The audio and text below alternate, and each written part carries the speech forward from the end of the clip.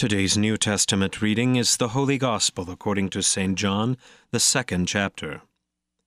The Passover of the Jews was at hand, and Jesus went up to Jerusalem.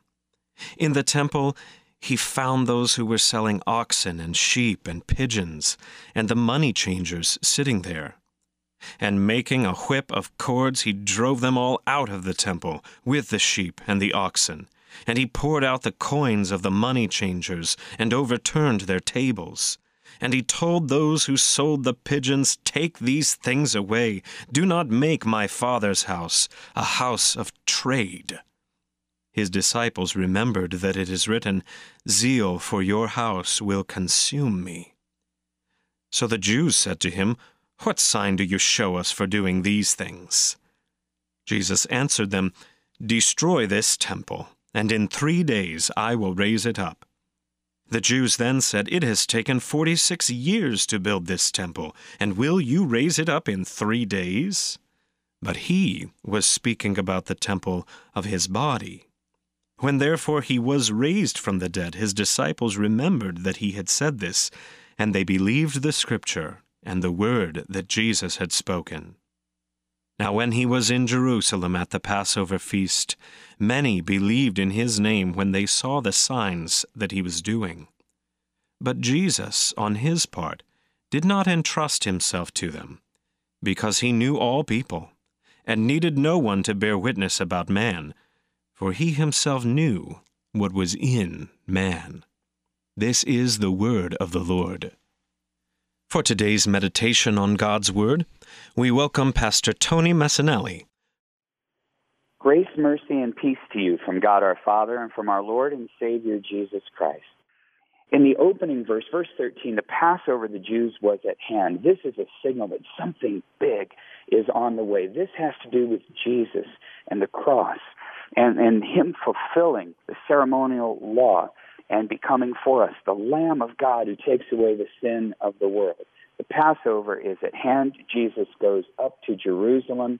There in Jerusalem, he sees money changers sitting there in the temple. He makes a whip of cords. He drives them out of the temple. He pours the coins on the ground, runs out the animals.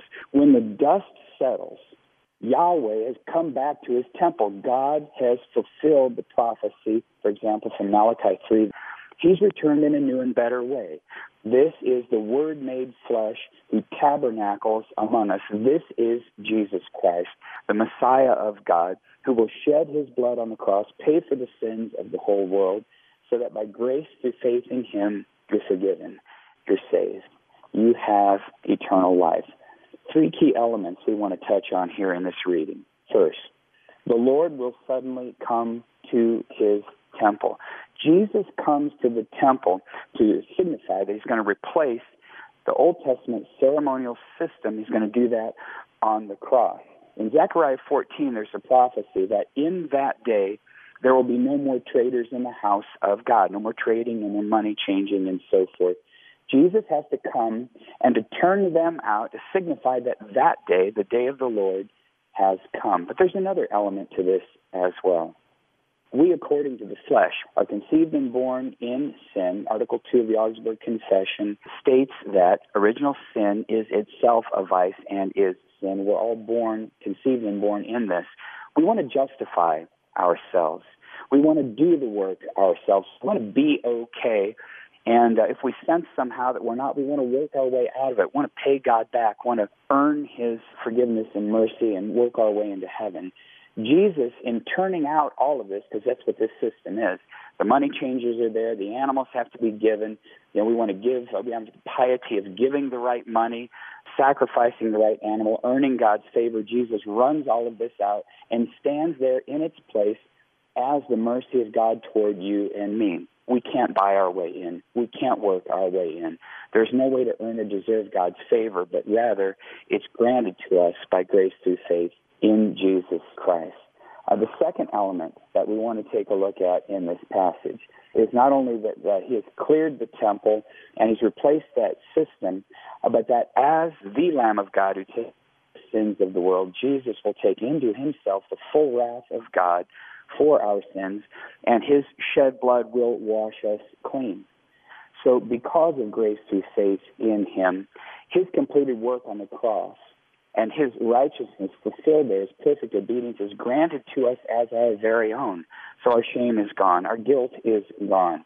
Our sins are gone as far as the east is from the west. Whatever there is that we think's been clinging to us and hanging on and driving us down, Jesus has taken into himself and canceled on the cross. There he won the victory over sin, death, and the devil.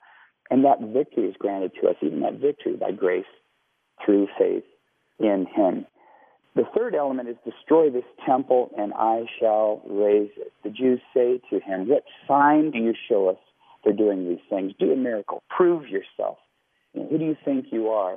Jesus answers enigmatically. This is verse 19. Destroy this temple and in 3 days I will raise it up. Not the building, but the building of himself, the tabernacle of himself. He will raise it up. He rises from the dead after his crucifixion, suffering, his death, as the first fruits of the resurrection and the life to come, to demonstrate to us his complete victory over sin, death, and the devil. Once we were slaves to fear. Once we were under the condemnation of the law. But now, as Paul writes in Romans 8, verse 1, now there is no condemnation for those who are in Christ Jesus. He has canceled the sin debt that was against us. He has removed our sin from us and made us clean. By grace through faith in him, you are forgiven. You are saved. You do have eternal life. This text, the cleansing of the temple, this is huge. Jesus goes there for Passover, signifying what he's going to do eventually on the cross. The setting for the Passover shows us that the story here is being introduced. It's separate from the wedding feast that precedes it. And it also concludes with a mention of the Passover. The one who clears the temple of these sacrificial animals is none other than the one John the Baptist declares, behold the Lamb of God who takes away the sin of the world, in chapter 1, verse 29. And as the one true paschal sacrifice, the place of the Lamb becomes the place of sacrifice. He is the new temple in the flesh. The Lamb slain on the cross for you and for me is yet living. He has risen after 3 days. Together with the Lord God Almighty, he takes his place on the throne and shares in the one heavenly rule of God for all eternity. We have confidence in this. God keeps his promises. Your sins are forgiven. Your guilt is removed and your shame is gone because of the Lamb of God who does, in fact, take away the sin of the world. In Jesus' holy name, amen.